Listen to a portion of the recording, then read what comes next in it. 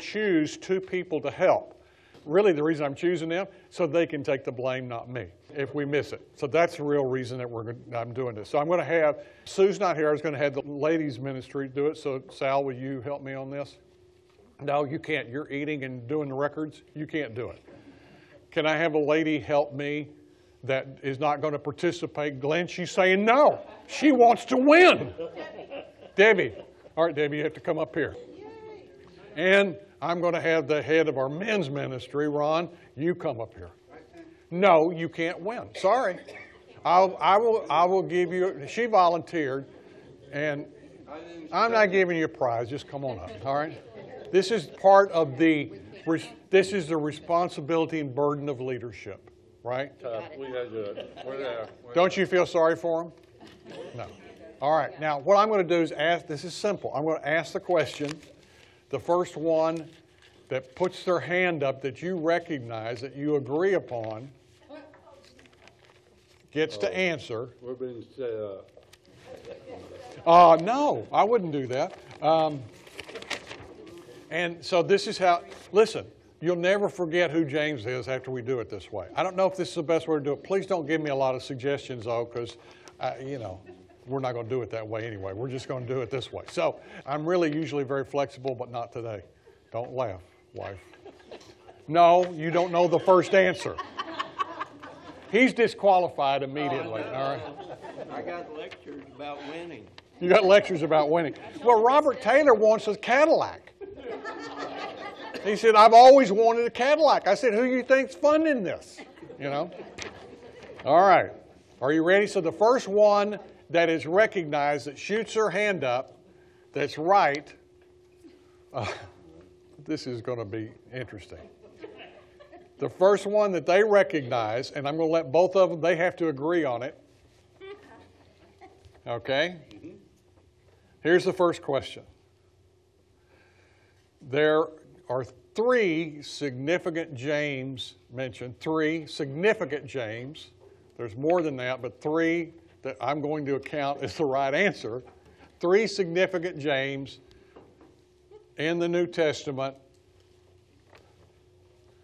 Who are they? Glenn? Glenn. All right, Glenn. Okay. Who are they? James of Zebedee, James of Alphaeus, and James, the brother of Jesus. All right. That's exactly right. Let's give him a hand. Now, maybe I should question him and say, no, it's okay if you want to cheat. I heard someone that was looking up, that was asked me if Google was all right. I said, I don't care, you know. So you get a coaster. This says be still. This is good for you. All right. All right. Now, he said James of Alphaeus and James of Zebedee. I'm not sure if Glenn knows if that was where they're from or if that was their daddy's name. So I'm not going to question him on that, but being from East Texas, I'm not real sure he would know that. So let's just move on. Okay, so good job. That's the first one. All right, here's the way I'm going to do the next one. The first woman who raises her hand gets the right, is right, okay? Gets the chance to be right. Who were James's parents? Valerie. Zebedee and Salome. There you go, Zebedee and Salome, all right? Or Salome. Salome. You can pronounce it either way. I guess. I don't know. I wasn't there. All right? You got that? Zebedee and Salome. All right? Good. Good answer. Now, I did see that Valerie slipped Debbie $5 before this started. So, but obviously it worked, right? That's right. I'll give you one of these girly ones, okay? I wanted to give this to Glenn, but this is girly. Yeah, it goes in the car, all right? Okay, next one. Let's do another woman, all right? So we'll do another woman. I know it's not fair. You know, I'm more worried about women getting mad at me than I am men. Men will forget it before they get out the door. A woman will hold it against me forever. So That's why I'm agreeing with her. Okay, Debbie and Ron, help me find it. So this would be the first woman, you guys, okay? Who was James's brother? I can't answer. Cecil. John. All right. What'd you say? James's brother was John. Author of John and 1st, 2nd, and 3rd John and Revelation. All right? That's who James and John. All right, next question. Hold on. All right, well done. Wait. All right, I got another girly one here for you. Don is laughing, but Don already told me I want to win. So, okay, as many of you told me. All right, next one. And for visitors, we're usually not this silly. We're usually a little sillier than this. So what nickname did Jesus give the brothers? Wait, stop. Put your hands down. Fair. This is. Fair. I can't have any more argument from the judges now, okay? The judges, you have to be totally on my side on this thing. All right? All right. Okay, this is for a man. All right, since we did 2 ladies in a row, this is for a man. Who, are you ready? Maybe I ought to go to a different question. Since I already asked, okay, I'm going to go to a different question. I'll come back to that one. All right, men, here we go. Sorry, you men are going, oh, I knew that one. What was James's occupation? Yeah, should we allow family? Yeah, okay. What was his occupation? Fisherman. Fisherman. All right, that's right. James was a fisherman. Good job. All right. There you go. This is for your car. Thank you. Okay. No, you can't trade it in. Did we do the nickname? We didn't do the nickname. What nickname did Jesus give? This is the ladies, right? Okay. Don is already ready. What nickname did Jesus give the brothers? Genie. Sons of Thunder. Sons of Thunder. That's right. Sons of Thunder. Sons of Thunder. The Sons of Thunder, Tommy Armstrong and Mary Armstrong, they have 2 grandsons in Florida. What their names are? Sons of Thunder. And if you ever met them, you'd understand why. Okay, next question. Men. Oh, sorry. You thought you weren't going to get a prize, didn't you? I was going to get it later. You get it later. She was real worried about it, I could tell. Okay, next question. And Cadillac's coming, so stay in there, Robert. Okay. The next question. This is men? Is this men's turn, right? Okay. Men's turn.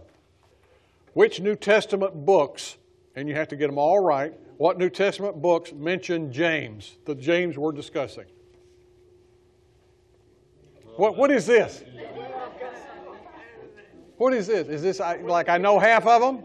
No, I'm willing to give it a shot. All right, give it a shot. Now, if he's not wrong, we're going to ask you again, okay? I mean, it's not right. If he's wrong, we'll ask you again, all right?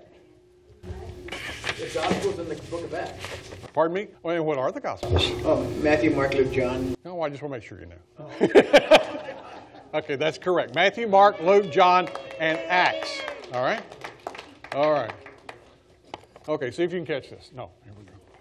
All right, next question is for the ladies, right? See, you knew that, didn't you? You were thinking I should have asked for the ladies, right?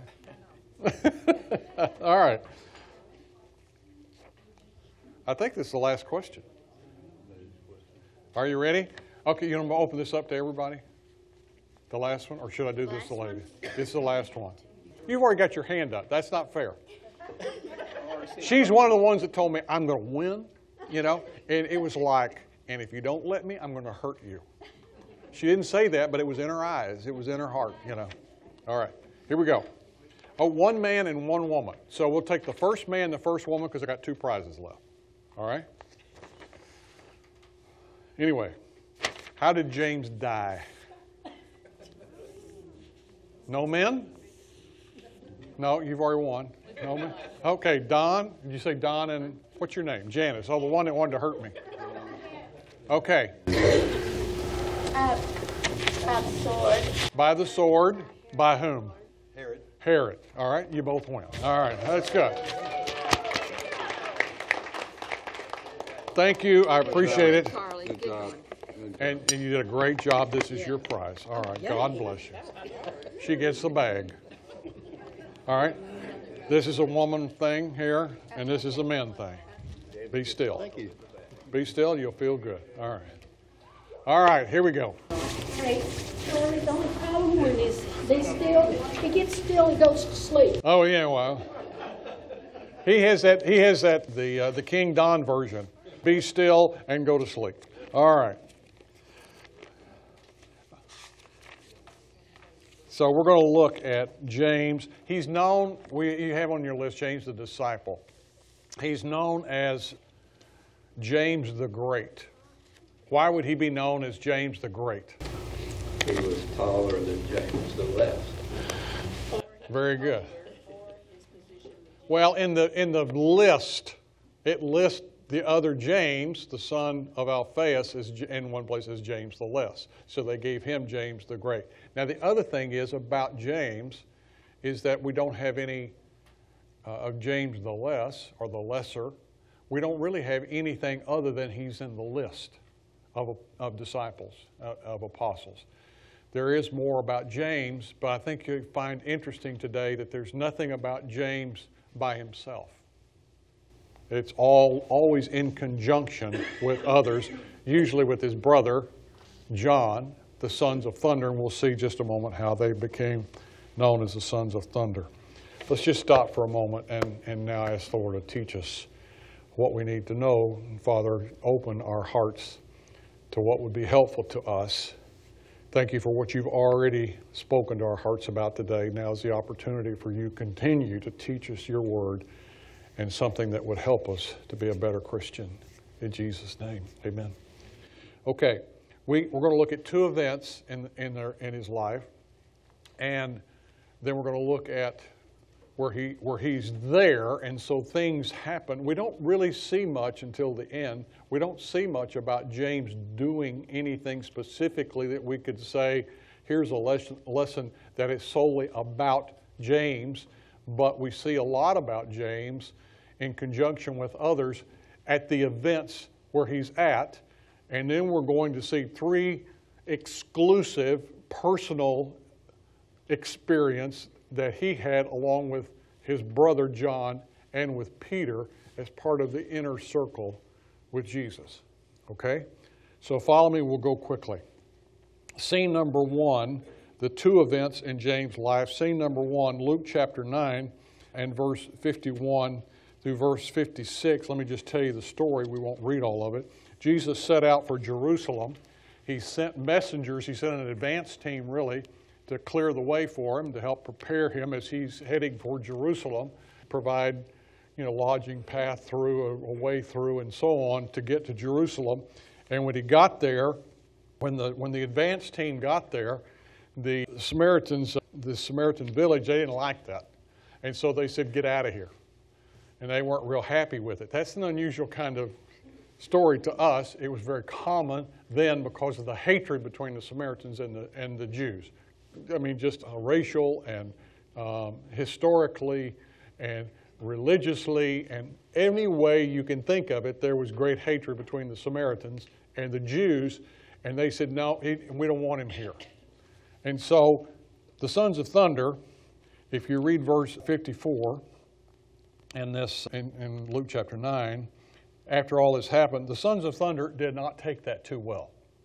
They said in verse 54, when the disciples James and John saw this, they said, Lord, do you want us to call down fire from heaven to destroy them? That would have been my question. But Jesus turned and rebuked them, and they went to another village. Now, what does that tell you? What does this passage tell you? I'm going to have a table. We pick on a table. Which table would like to give me this looks like a studious table right here, doesn't it? They all look at each other like, me? Okay, studious table. What does this story and their question that they had given the circumstances, and Jesus' response, what does that tell you about this event that might be interesting for us to think about today? What's the first thing when you read that, when you heard that, what was the first thing that came into your mind? Yes. It's interesting that they knew they had power to do so. Yeah, they had power to do so. Because if you look at some translations, it says, maybe yours has, does anybody have anything added there? Should we call down fire from heaven? Consume them. And consume them? What? But does anybody else, what? And burn them up. And does anybody else have? As Elijah did. Does anybody have that? Okay, that's in some of the earlier manuscripts. So what they're thinking, they're going back to 1 Kings. They're thinking that same thing when Elijah, that was another story. Go up thou bald head and so on. If anybody ever makes fun of you about being bald, Eddie, you can just burn them up. And or call the bears out from the field and have them eat them up. There's all kinds of things you can do about that when they made fun of Elijah for being bald-headed. But anyway, this is it's an interesting story. What did you think? What did you think when you read that? When you heard that? When you heard them say, "Let's call down fire from heaven." What do you think about that? Righteous indignation. Righteous indignation. Good point. I think Jesus probably rebuked them. Why? Because it wasn't righteous. Right? And I would suggest to you that we have here a case of zeal without grace. I think you see that a lot, especially, it's funny, every time you see this in the Scripture, it's men. It's interesting. Jesus modeled exactly what the balance in our life should be. In John chapter 1, verse 17, it talks about Jesus being, it says that grace and truth came through Jesus Christ. The balance of grace and truth. They had a lot of zeal, indignation, a lot of truth, but not much mercy. And that's what I think Jesus rebuked them about. Yes, ma'am.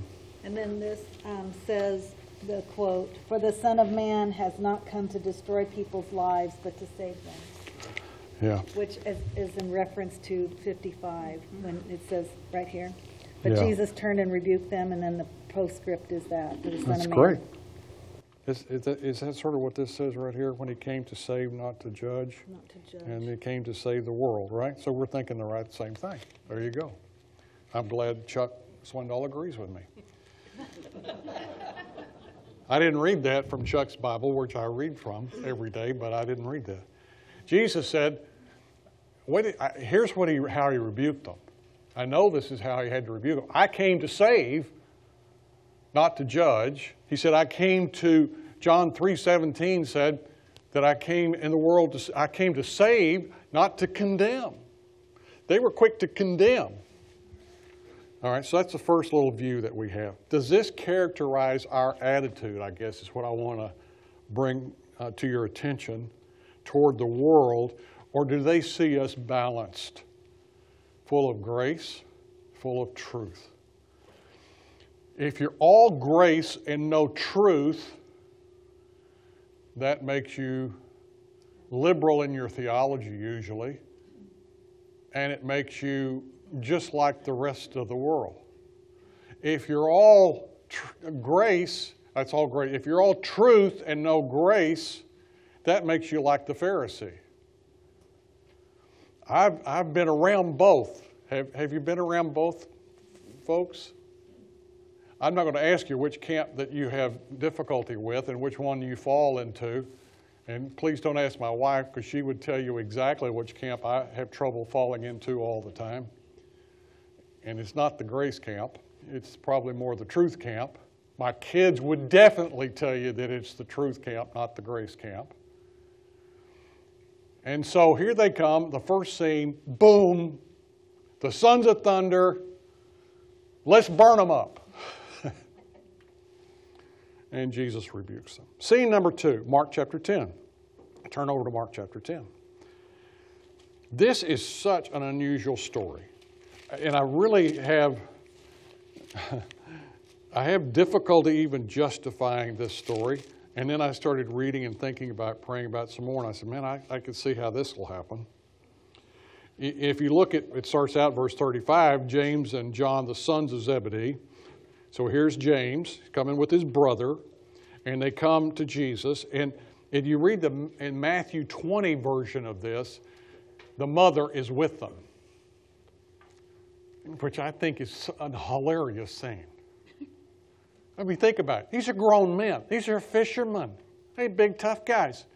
And they said, hey, Jesus, Mom wants to ask you something. That's sort of what happened. And Mom said, Jesus, I'd like my boys one to be on the right hand and one to be on the left hand when you come to your kingdom. Wouldn't it? How about that? I mean, verse 36, Jesus said, which I mentioned several weeks ago, and I've been utilizing this a lot in my prayer life, and let me suggest to you that that's a great way to pray when you're praying for things that are on your heart. I picture Jesus in this verse standing very gently and kindly, because he knows what's coming. And he just says, what do you want me to do for you? If it had been me, I would have said, okay, mama's boys, what do you want? But that's not me. Full of grace and truth says, what do you want me to do for you? And they said, well, I want to sit on the right hand, he wants to sit on the left hand. And what does Jesus say? Can you drink the cup I drink or be baptized with the baptism I'm baptized with? They said, we can. Jesus said, you will drink the cup I drink and be baptized with the baptism I'm baptized with. What's he talking about? Yeah. He's talking about his death. He's talking about suffering for Christ. And they said, we can do that. We can do that. We collect mottos. And do you know what I'm talking about when I say mottos? There's these cross-stitch mottos, Rock of Ages, things like that on it from, I guess, the late 1800s. That was early on when we got married, we used to collect them all over. And my favorite sits in our dining room, and it's no cross, no crown. That's what Jesus said.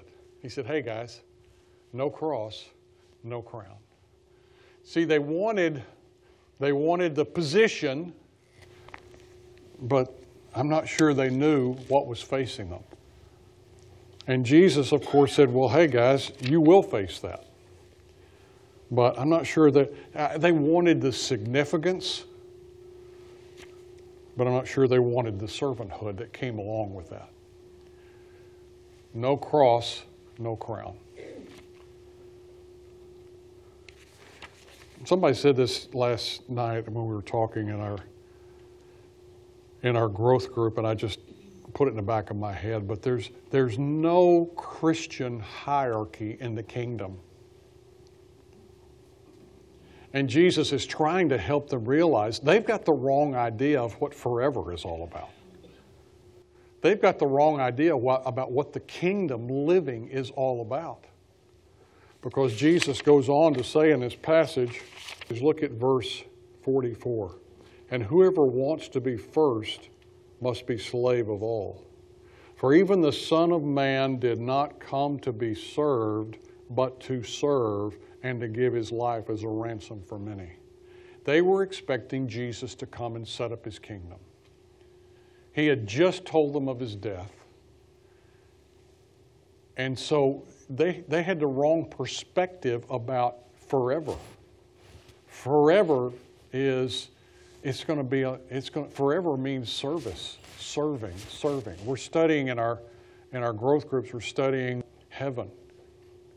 And we just started, and like I said, in our growth group last night, the first session on heaven. And I'm learning more and more and more about heaven and what we're going to do and what's the Bible says is going to happen there, as opposed to my Hollywood view of what heaven's all about. But one of the things I'm convinced of is that the kingdom life, which they were seeking, is not going to be, okay, you get this little throne, you get this little throne. You're going to, you get to be next to me, the big guy, and so on. That's not what it's about. Jesus said, I came to serve, not to be served. All right, let's go to the 3 events and then we'll be done. Turn to Luke chapter 8. In Luke chapter 8, we have this. I'll tell the story real quick and read a couple of verses. Jairus' daughter. Jairus was the ruler of the synagogue. And he went to Jesus and said, hey, my daughter is dying. I need you. And Jesus says, okay, and he starts to go there. He's interrupted by another case, and we read of that in Luke chapter 8. And then they go to get to Jairus' house. They said right before, in verse 49, it says Jesus was speaking. Someone came from Jairus' house, the synagogue ruler, said, your daughter is dead. Don't bother the teacher anymore. It's too late. She's dead. What does Jesus say? Verse 50. Hearing this, Jesus said to Jairus, don't be afraid. Just believe, and she will be healed. When he arrived at the house of Jairus, now here comes James again. He did not let anyone go in with him except Peter, John, and James, and the child's father and mother. Meanwhile, all the people are out wailing and screaming, and she's not dead but asleep. They laughed at him, and he just said, my child, get up. Her spirit returned, and at once she stood up. Then Jesus told them to give her something to eat. Her parents were astonished, and he ordered them not to tell anyone what had happened. Peter and James and John got the experience of this private audience of seeing Jesus raise someone from the dead. Here's what I'll leave you with quickly on this experience. Jesus helped the haters. The rulers of the synagogue were not his friends. They hated him. But when Jairus' daughter got sick unto death, where did he go? He ran to Jesus. So what did Jesus say? I'm sorry, you don't like me, I can't help you. Jesus said, no, he helped the haters, treated his enemies so kindly. The next thing it says to me, and that Jesus taught us that faith conquers fear. Faith conquers fear. One of the things that when I spent time with Tommy Armstrong before he went to heaven, and I spent a lot of time with him and sat with him and talked to him and prayed with him, and mostly he prayed with me, and talked to him, and he shared what was going on in his heart and mind. Never one time did I detect a second of fear, knowing that he would be in eternity. Why? Because Tommy believed what he talked about. He believed what he lived. And his faith had perfect love cast out fear. He had perfect love for Jesus. When I talked to him, I said, Tommy, what do you think? He said, I just want to see Jesus. I love him so much. I want to see him. That cast out all fear. It also tells me that Jesus clearly showed that he was interested in the individual, not the crowd. Now, if this had been Benny Hinn or one of our faith healers of the day, it would have been broadcast on, the Christian Broadcasting Network, and everybody would have been there. We'd had to be. Jesus said, I don't want any crowds. I'm going to go into the room. I'm taking Peter, James, and John because they need to see this, because Peter is going to die and suffer martyrdom.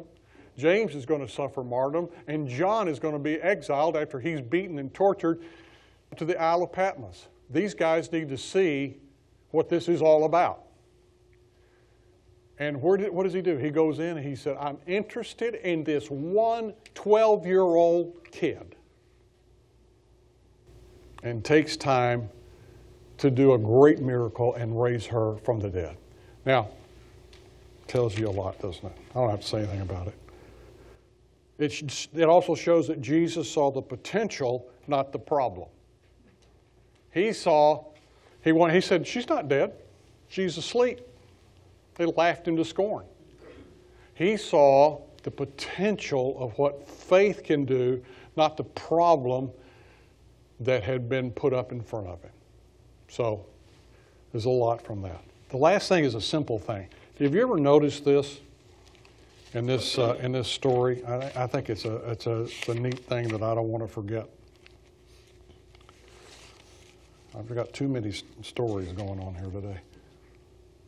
Look at verse 55.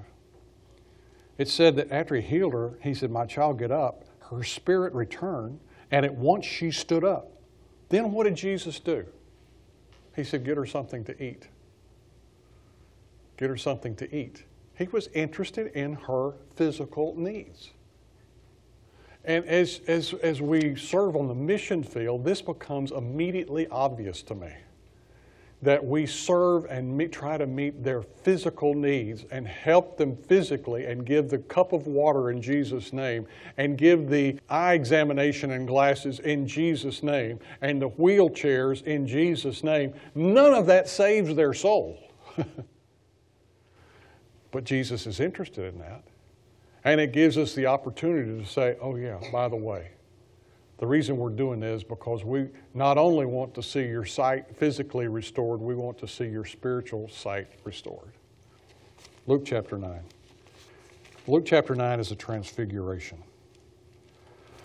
I won't read it, but here is in chapter 9, verse 28, it starts, he takes once again Peter, John, and who? James with him. So James is here again, the inner circle, takes him to the mountain to pray. As he was praying, his appearance changes. And what happens? He was praying, and his clothes became bright as a flash of lightning. You know, his face changed. And then he sees two men, Moses and Elijah. Can you imagine this scene? Peter, James, and John are with him. The inner circle again. They see Jesus changed, and what I picture in my mind when I read this text is because you see humanity revealing, the humanity, the Son of Man, the humanity of Jesus being pulled back just for a second so that the glory, the deity, the glory of God, the evidence of God, which is what the glory of God means, reveals to those that are standing there. I can't imagine what that must have looked like. First of all, they're saying, you know, these guys lived a long time ago, but I know who they are. That's Moses and that's Elijah. And we're seeing, because it says right here in verse 32, he said they were very sleepy, but when they became fully awake, I guess they got awake, they saw his glory. So they see, for a moment, they see the very glory of Jesus, which they see the glory of God. And they see these two men, and so what does Peter do? Peter goes, I got an idea. Let's start a conference. We're going to have a I've been with Jesus conference. We're going to set up a tent here for those who like Moses, and a tent here for those who like Elijah, and a tent here for Jesus. Is that a great idea? God didn't think so. God goes, well, wait a second. While he was speaking, a cloud appeared and enveloped them. Verse 34, they were afraid as they entered the cloud. A voice came from the cloud saying, this is my son whom I have chosen. Listen to him. And so he's saying, look, there's several things. One, prayer was important to Jesus. He goes to spend time alone praying. It's a great study if you'll go through this once and just say, I want to study the times that Jesus prayed.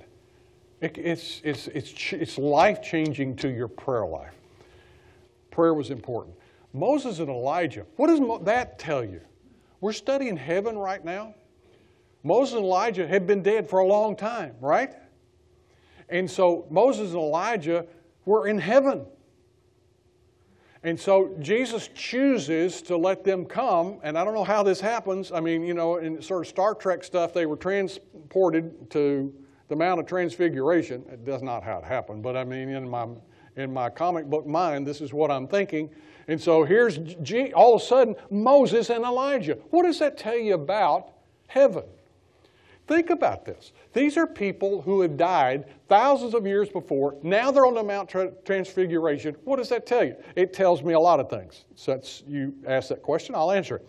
It said that people are visible. People retain their identity. So who will John Petchke be in heaven? John Petchke. Right? I don't know if that's good or bad, John, but sorry, you're sort of stuck with it because God created you that way. I believe that, though. I mean, Moses and Elijah, still Moses and Elijah. Does that mean my dad will still be my dad? I believe so. Does that believe my brother will still be my brother? I believe so. I believe I'll get to heaven and I'll say, hey, Russ, good to see you. Man, I missed you. He's going to say, I miss you a lot. I've been having a great time. I believe, notice that they converse with Jesus. They're talking to Jesus. This is not something new to them. They're sitting down there just talking away.